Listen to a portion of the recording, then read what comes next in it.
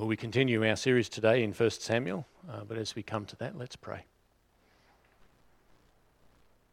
Our Lord, our Heavenly Father, we thank you for your word and for its truth. We pray, Lord, that you would speak to us today, and not just to our ears, but to our hearts and our minds. Help us, Lord, to know you better, to understand you better, to grow in faith, and to grow in wisdom. We pray these things in Jesus' name. Amen.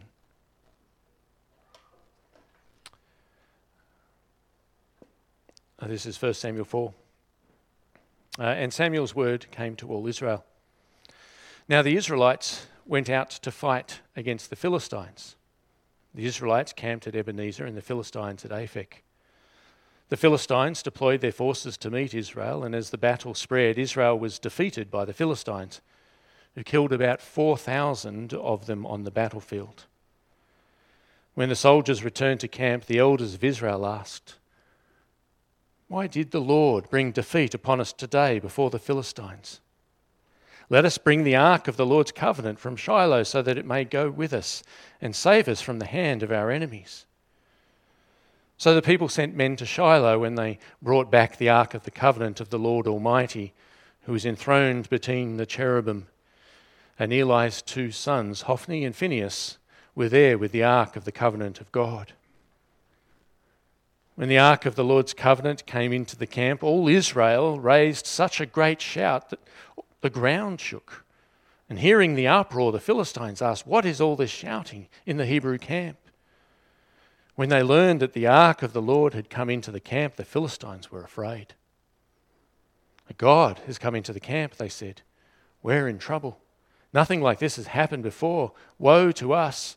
Who will deliver us from the hand of these mighty gods? They are the gods who struck the Egyptians with all kinds of plagues in the desert.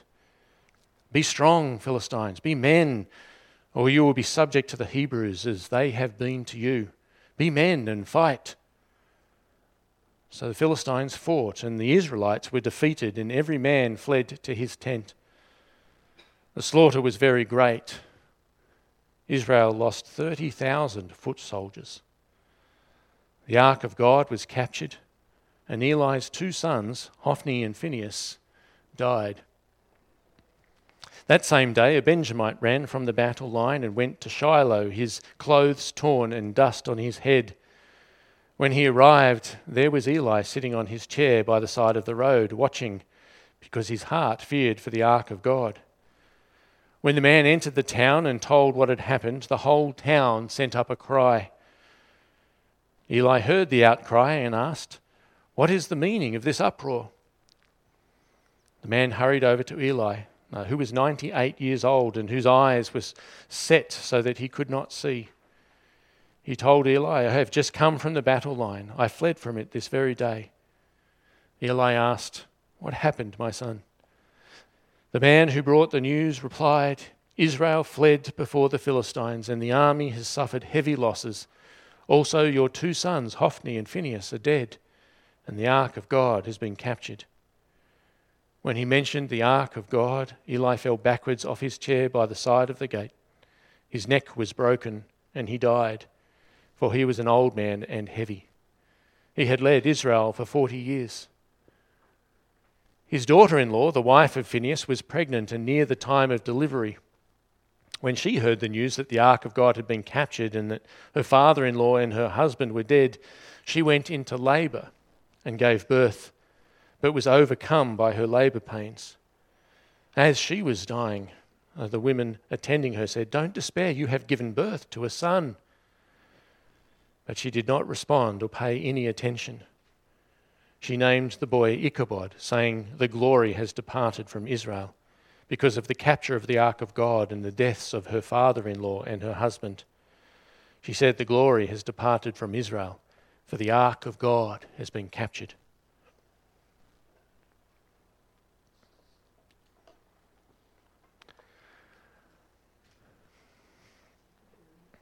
It is easy to lose sight of who God really is.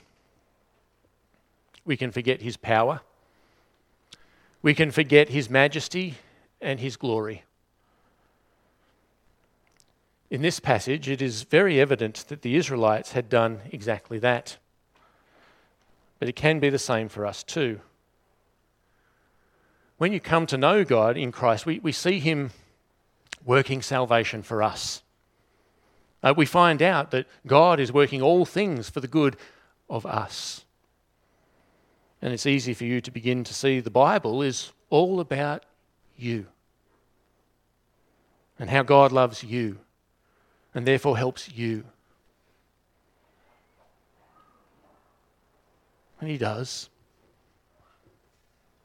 But his love for us and his care for us should not be understood as an opportunity to become casual with God.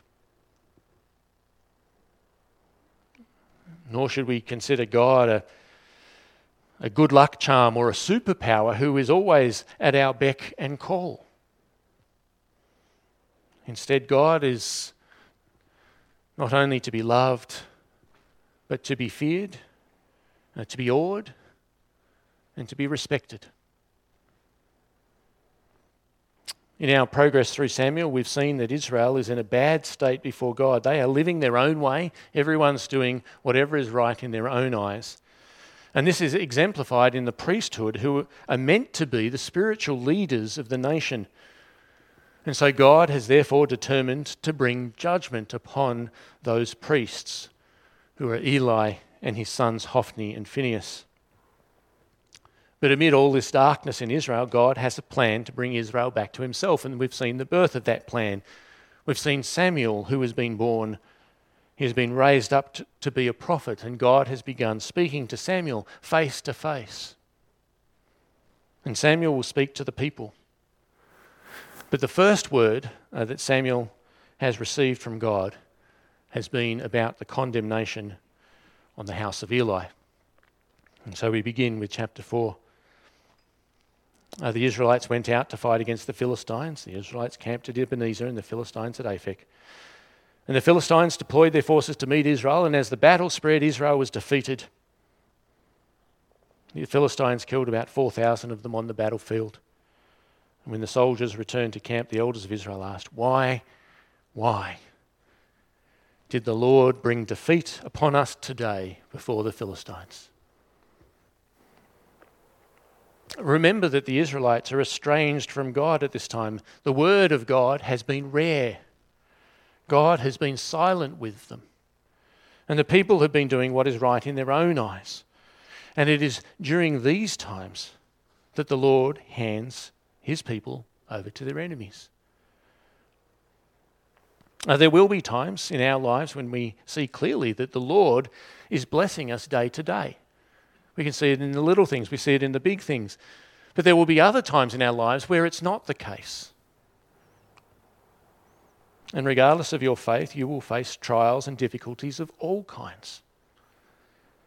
But if you have departed from the Lord and his ways, then you can hardly expect the Lord to do anything but try and snap you out of your waywardness. The Lord disciplines those he loves. And Israel was no different. They were his people, his chosen people. And while the Lord would leave other nations to continue in their own ways, he would seek to bring Israel to repentance through their troubles. And so when Israel loses the battle with the Philistines, they ask the right question. Why did the Lord bring defeat upon us today? It's the right question because the Lord is in control. It's the right question because if circumstances are going to change at all, then it is certainly in the Lord's hands. But they come to the wrong conclusion.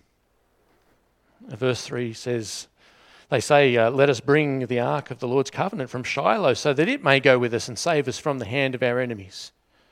So the people sent to Shiloh and they brought back the ark of the covenant of the Lord Almighty, who is enthroned between the cherubim. And Eli's two sons, Hophni and Phinehas, were there with the ark of the covenant of God. They should have been asking, why do we seem to be out of favour with the Lord? Is the Lord really against us? Perhaps they should have been examining their own lives. Perhaps they should have been appealing to the Lord even in prayer. But they were simply doing what was right in their own eyes without any respect for the Lord. And so they sent for the ark. Why did they bring the Ark of the Covenant into battle? Why was it important?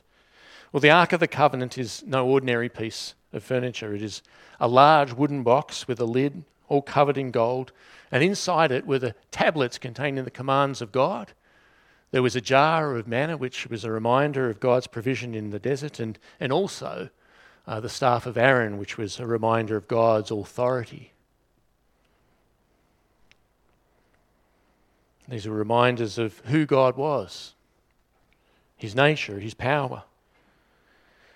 And on top of the lid were two statues of cherubim posed in states of humble submission.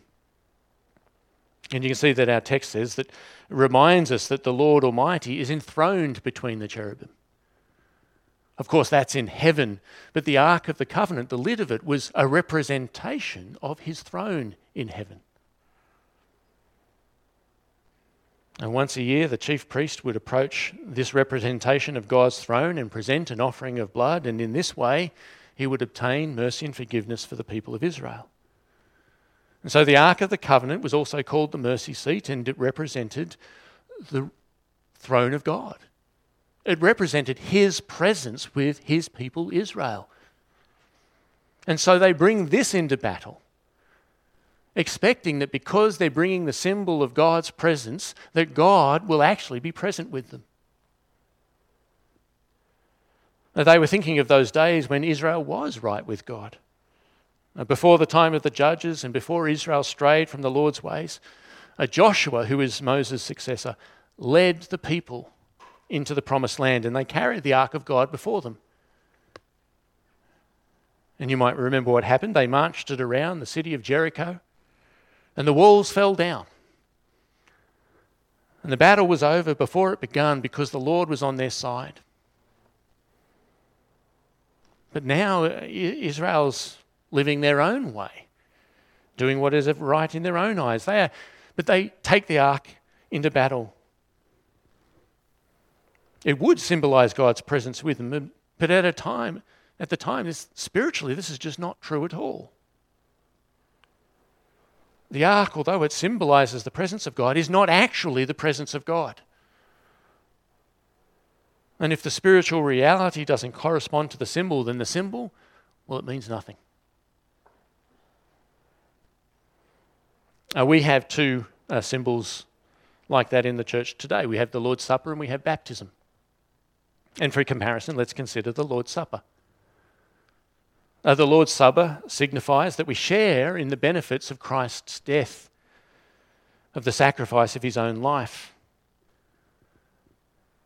And when we share in the Lord's Supper, it's special. If you are a Christian and you are faithful, the Lord's Supper is truly spiritual food. It encourages you and it strengthens you in your faith in Christ.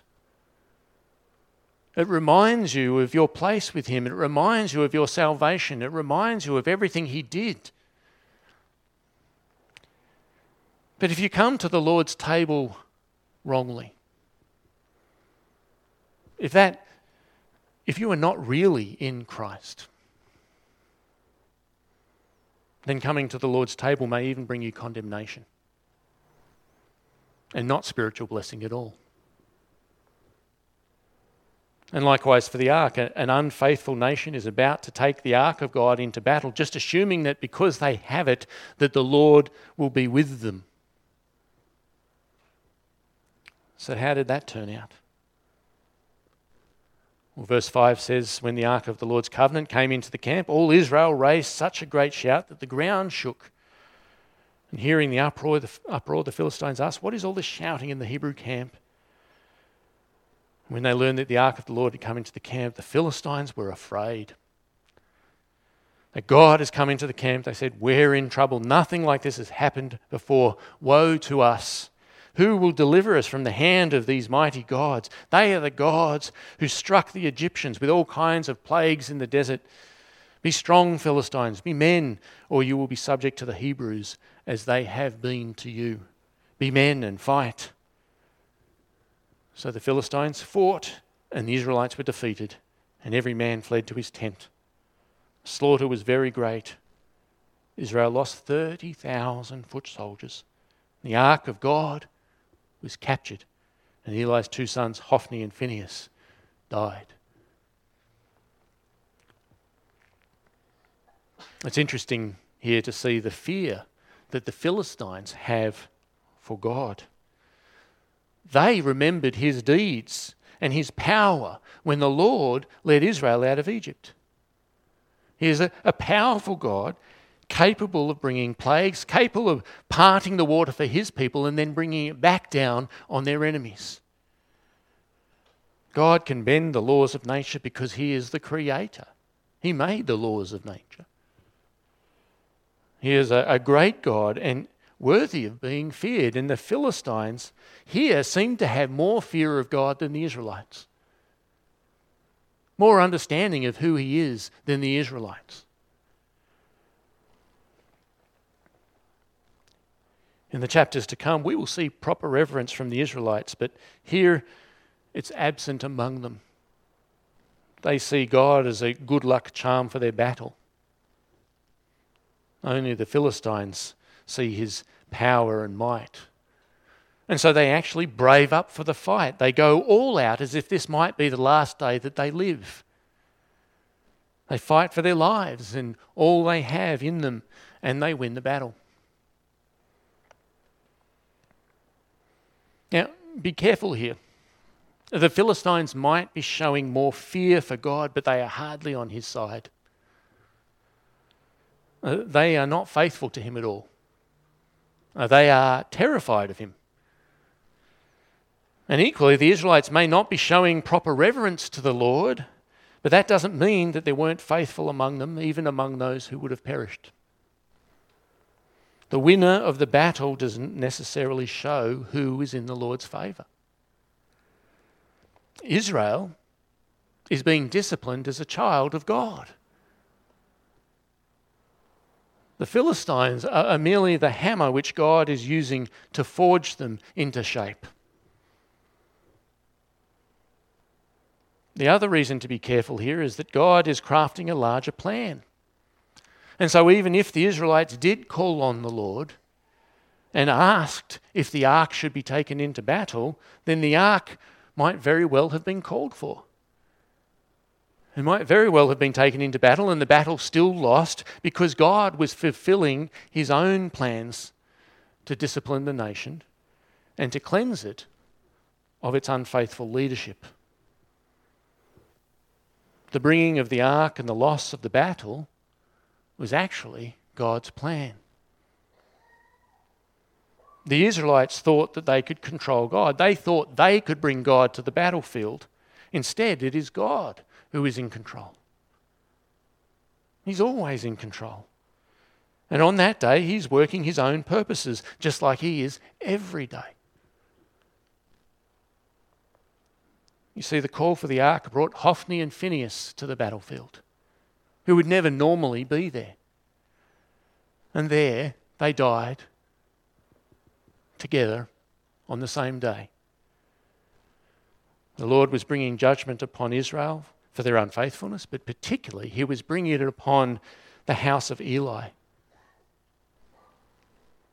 And the Lord had taken the lives of Hophni and Phinehas on the same day, just as he said he would. The day had come, the day the Lord had said would come. His judgment has come to Eli and his house. Verse 12 says, that same day a Benjamite ran from the battle line and went to Shiloh, his clothes torn and dust on his head. And when he arrived, there was Eli sitting on his chair by the side of the road watching, because his heart feared for the ark of God. And when the man entered the town and told what had happened, the whole of the town sent up a cry. Eli heard the outcry and asked, "What's the meaning of this uproar?" And the man hurried over to Eli, who was 98 years old and whose eyes were so set that he could not see. He told Eli, "I have just come from the battle line. I have fled from it this very day." Eli asked, "What happened, my son?" The man who brought the news replied, "Israel fled from the Philistines and the army has suffered heavy losses. Also your 2 sons, Hophnius and Phinehas, are dead, and the ark of God has been captured." When he mentioned the ark of God, Eli fell backward off his chair by the side of the gate. His neck was broken and he died, for he was an old man and heavy. He had led Israel 40 years. For 40 years, Eli had led Israel. That's a long time. How long had it been that Eli's sons had treated the Lord and his sacrifices and offerings with contempt is not said, but for the Lord it was long enough. The death of Eli and his sons is the fulfillment of God's word that was first spoken to Eli and then to Samuel. The Lord is cleansing his house. He's making room for Samuel to take the lead and ridding Israel of its corrupt priesthood. Eli has time only to hear the news before he falls backward off his chair and somehow breaks his neck and dies. The time of God's judgment has fallen on Eli. But the judgment wasn't just on Eli and his sons, but on his whole house. And so others are affected too. Verse 19 says, his daughter-in-law, the wife of Phinehas, was pregnant and near the time of delivery. When she heard the news that the ark of God had been captured and that her father-in-law and her husband were dead, she went into labour and gave birth, but was overcome by her labour pains. As she was dying, the woman attending her said, "Don't despair, you have given birth to a son." But she did not respond or pay any attention. She named the boy Ichabod, saying, "The glory has departed from Israel because of the capture of the ark of God and the deaths of her father-in-law and her husband." She said, "The glory has departed from Israel, for the ark of God has been captured." Eli's family has taken a heavy toll this day. The family is not destroyed, but it is removed from their leadership in the temple and over the nation. And the name given to Eli's daughter-in-law's son raises an important question. Ichabod means, "Where is the glory of God?" The ark has been taken, the symbol of God's presence with his people has been taken away. And I suppose in the depraved state that Israel is in, they may even think that God's glory has departed because the Philistine gods have conquered their God. And so God is now lesser in their sight. It's a mess. Where is the glory of God? That's a good question. Perhaps we should start with a simpler one. What is the glory of God?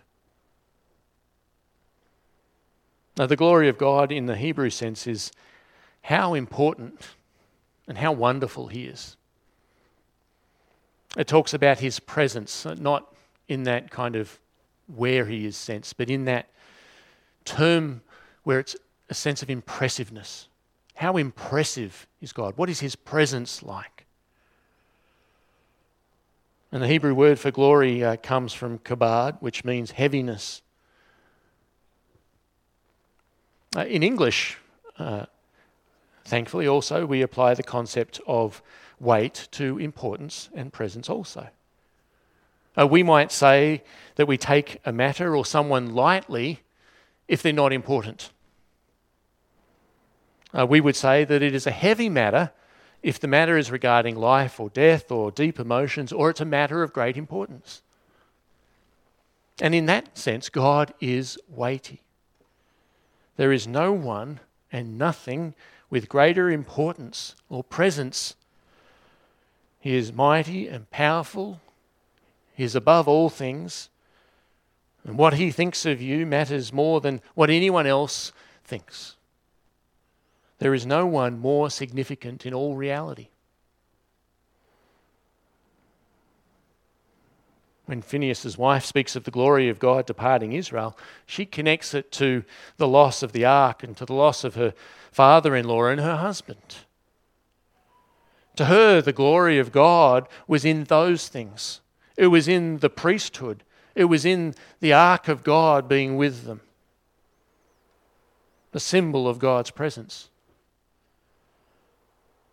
For her, the presence of God is withdrawn from Israel. But the truth is that God had been treated lightly by Israel long before that. He was being treated lightly by Eli and his sons. He was being treated lightly by the people who thought they could control God and take him into battle. He was being treated lightly even when everybody was just living their own way and doing whatever was right in their own eyes. See, the glory of God didn't depart. It was forgotten by the people of Israel. They had begun treating him far too lightly.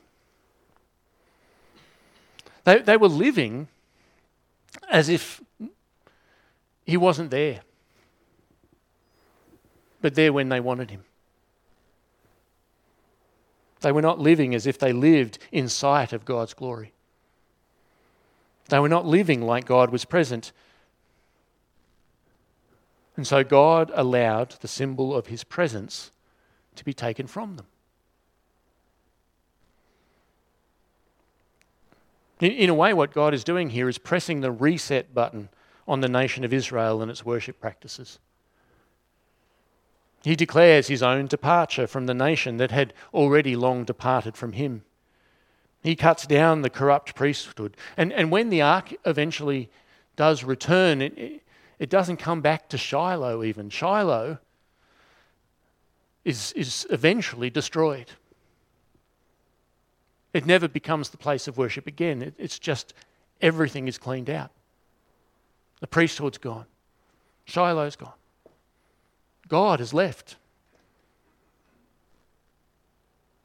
Israel had forgotten the glory of God. But God would not abandon them. And we know that because already Samuel is there.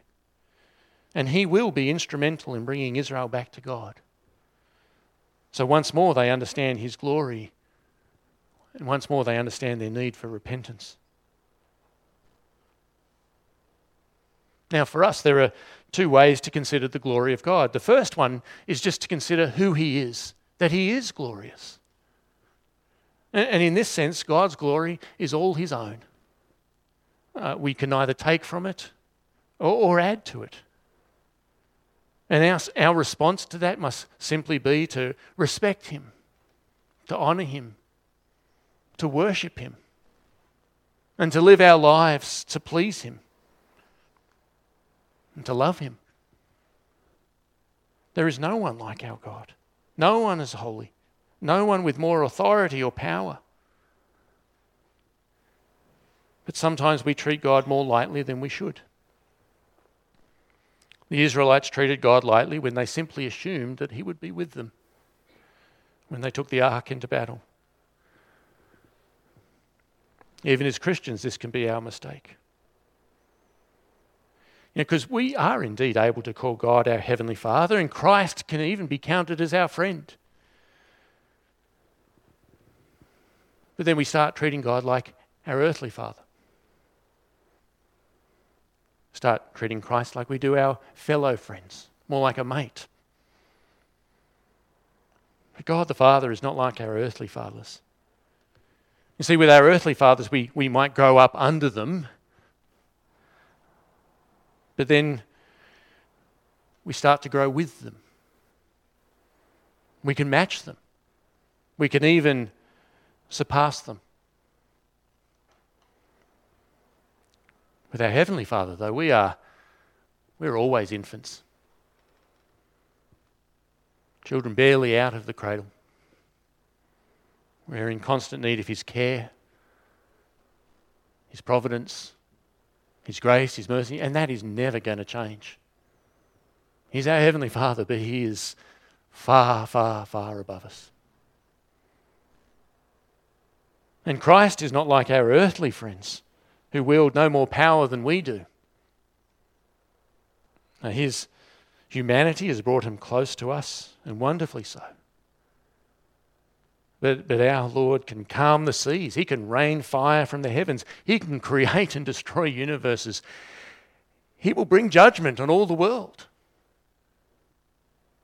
He is holy and perfect and good. He is pure and spotless, without a blemish. And he is also the one who died to save us from our sins. And so while we can draw close, we can never hold him lightly. When the disciples saw Jesus transfigured on the mountain, they saw for a while some of the extent of his full glory and power. And it blew their minds. They feared greatly. They couldn't even think straight. And just because the Lord doesn't present himself to us in all his glory every day, it doesn't mean it's not there.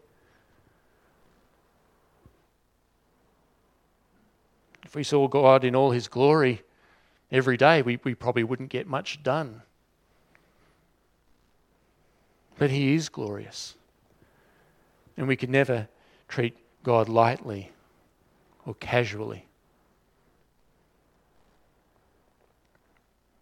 The second way to consider the glory of God is to consider how others perceive the Lord by our actions. Other people in this world don't know the Lord. They have no relationship with him. But if the image of God that we project through our lives is not for his glory, then we can be said to have taken from his glory. If by your actions or your words you cause others to disrespect the Lord, then the Lord is honoured less than he should be. You know, if you go out and you share the gospel and it's all condemnation and you don't reveal God's mercy and grace, they just go away hating God. They never honour him or see him as he really is.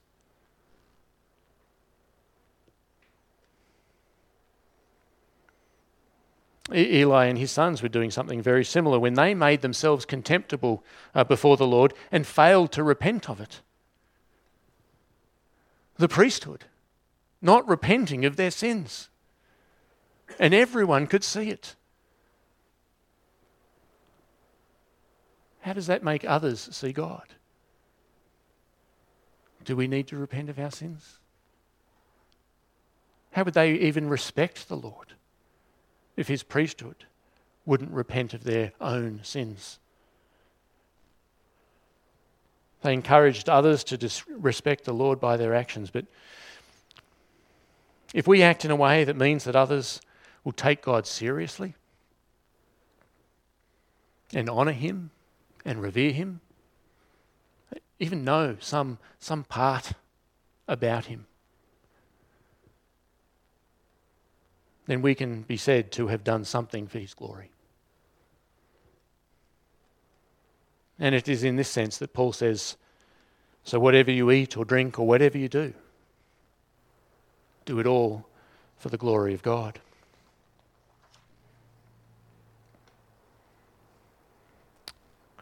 We can't be living our lives our own way, doing whatever is right in our own eyes. We must recognise the presence and the glory of God in our own lives.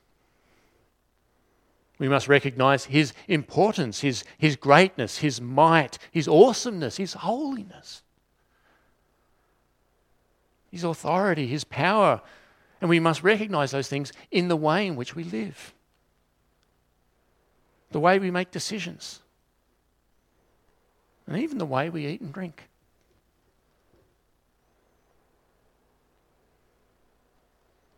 In this way we can bring glory to God.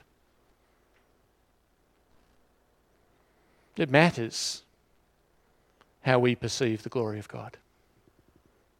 It mattered to the Israelites how they perceived the glory of God because they treated him far too lightly. and found themselves facing discipline from the Lord. And those who led the nation in this were judged. Eli and his sons and their house received the wrath of God for their sins. And God withdrew the symbol of his presence from the nation of Israel. And likewise, it matters how we see God. Do you treat God lightly? Or do you see him for all that he is? For all of his power and his might, his holiness, all his wonderful grace, his mercy, his goodness to us, his perfections, his wonderful qualities.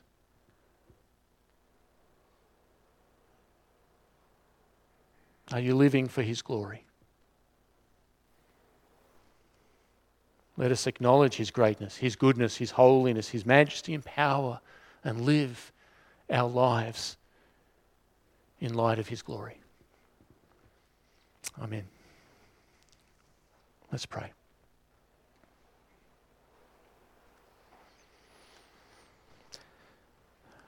Our Lord, our Heavenly Father, you are wonderful, you are glorious, you are mighty and powerful, and we are here, Lord, because we worship you. Because we acknowledge, Lord, that without you, we wouldn't even exist. Without you, we wouldn't be saved. Without you, there would be nothing of great reward to come. Without you, we would be lost in darkness. Lord, forgive us for those times where we have been too casual with you. Help us, Lord, to understand your glory. How important, how you are to us. Help us to understand your presence, your power, your majesty. And help us, Lord, by your Spirit to change our lives, that we would live in light of your glory and for your glory every day of our lives. I pray this in Jesus' name. Amen.